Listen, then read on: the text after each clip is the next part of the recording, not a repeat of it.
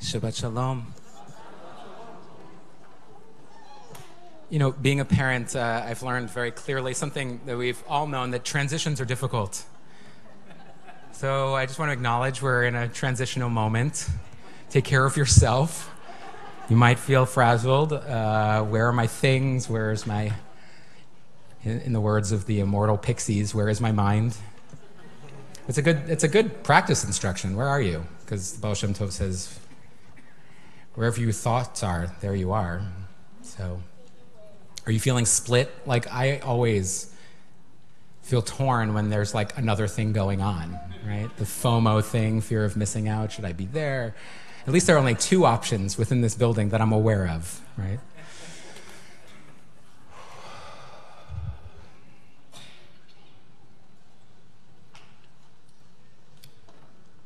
Also, I am so blessed to live somewhere very quiet. I grew up in Manhattan, so I chose Ulster County, but even on the way here, realizing how much energy we use just to focus our listening, how much we actually need to tune out. It's called selective inattention. If you didn't have this, the tag on your clothing or the rumble in your stomach or the sounds would really drive you mad, and it makes it really hard to concentrate. So we have this thing called selective inattention, where we have the executive function to... I'm getting a lot of ring. Thanks. Use that. Okay. Sorry. How's that? Is this better? It is? Okay. It's not better. I'm okay. How's this?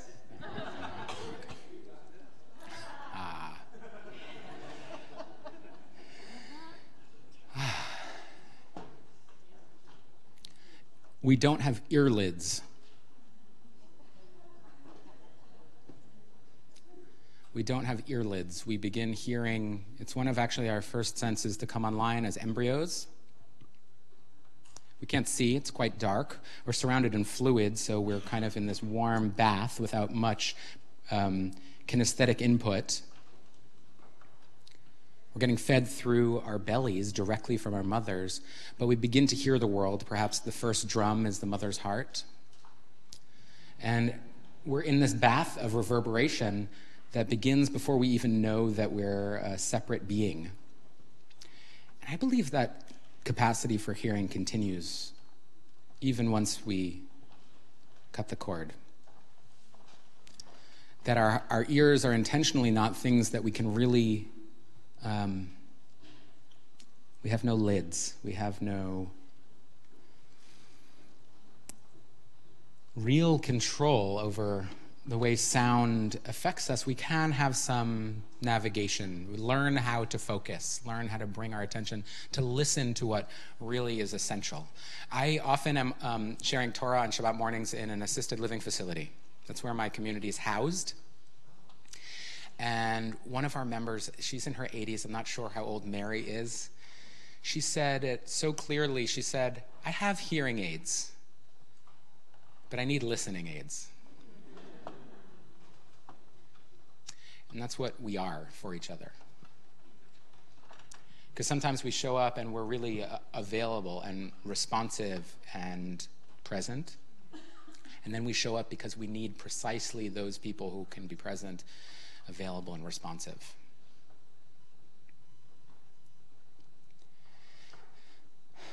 So Parshat Truma is like the second, or the last third of Sefer Shmot, of the book of Exodus. The next 5 weeks are almost entirely devoted to the works of the Mishkan, of the sanctuary.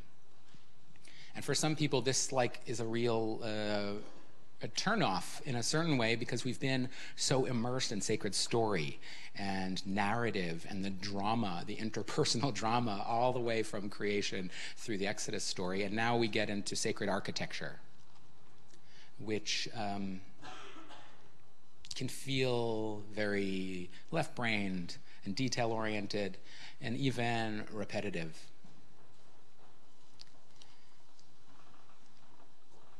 these are some of my favorite parshiot. It might be because one of them is my birth parsha, and I like this time of year, or because I'm a designer and an artist, and I love the concept of sacred space and a place for community to gather. You know, when we sing, Ve'asuli mikdash, that's right here in this week's parsha. Build me a place so I can dwell amongst you. Were it not for structures like this one, and communal organizational structures like Romamu or other prayer communities, we wouldn't have a place to gather, which is essential to our human attunement. Our ability to listen and to be heard requires other people, requires being known in an eidah, a community, a place of witness. Like an aid, like when you sign a ketubah or a contract of any sort and it says aid, witness, someone who's like witnessing you, an eidah is a place of witness. And any community needs a place to gather. So the Mishkan is all about dwelling together, coming together in a place to gather. So we're going to have 3 aliyot today, 3 callings up. And I don't call you. If you feel called by a theme that I remark on, it's your turn. It's your turn to come up. You can come up once, twice, or 3 times just to be close to Torah or close to other community members. The place of the altar was a place of korbanot, of sacrifices or offerings, but the root is really karov, to come close. All of our practices are about coming closer.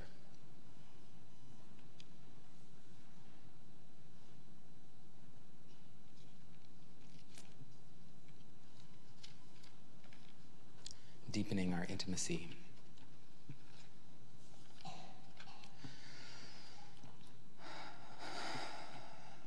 So this is Nadav Lev's parsha.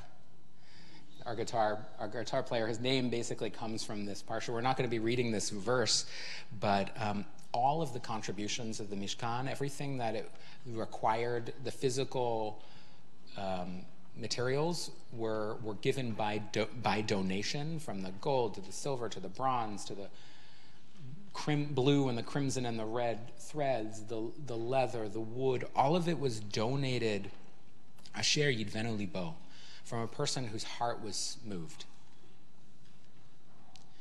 So the material of the vessel and the container for community is generosity.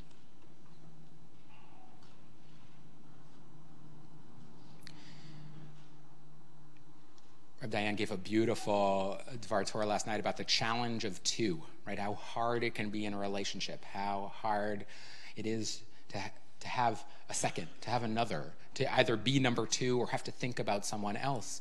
But one of my teachers, the artist, scientist, Buckminster Fuller, said it in a really cool way. He said, unity is plural, and at minimum 2. That we don't actually even have the possibility of yichud, of unity, of coming together, of oneness, without this idea of 2-ness. It's a kind of non-dual riddle that he formulated in a geometric proof, but the 2 points to the 1, and the 1 points to relationship. And so generosity is the fuel for that, is a required ingredient. So often we walk around this world with such impoverished voices, talking about ourselves, talking down and beating ourselves up, the voices of shame, of guilt, basically anything that is not generous toward ourselves. Sometimes it's much easier to say they're doing their best and then heap all sorts of punishment, even subtle psychic ones, on ourselves. For others, it may be easier to do the loving kindness practices, but it's other people. It's like, I love humanity. It's people I can't stand. You know, it's the generosity challenge is in opening up to another, either because of, valid trauma, safety, fear. So I really do think this practice begins with our own loving kindness practice and the possibility for our hearts to be moved, for our hearts to be open. And this is where it goes back for me to hearing, because my experience of sound and the actual mechanics of it and the metaphysics of it is that the ears are flowers rooted in the heart.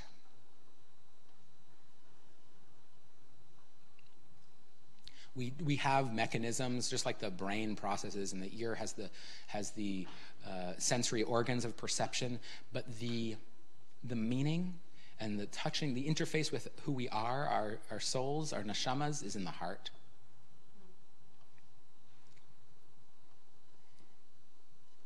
And so a generous heart is not a pump.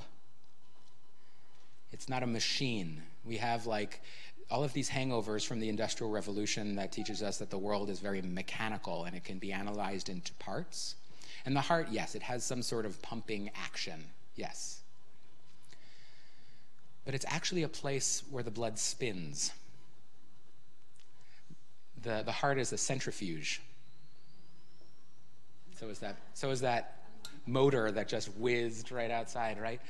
It allows us to be in the dance of relationship, to know how much blood needs to go where in the body, when to conserve, when to expand, when to receive, when to give.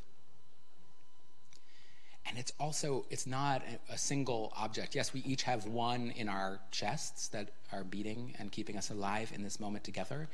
And it is an electric field that is constantly in relationship with all the other hearts around it.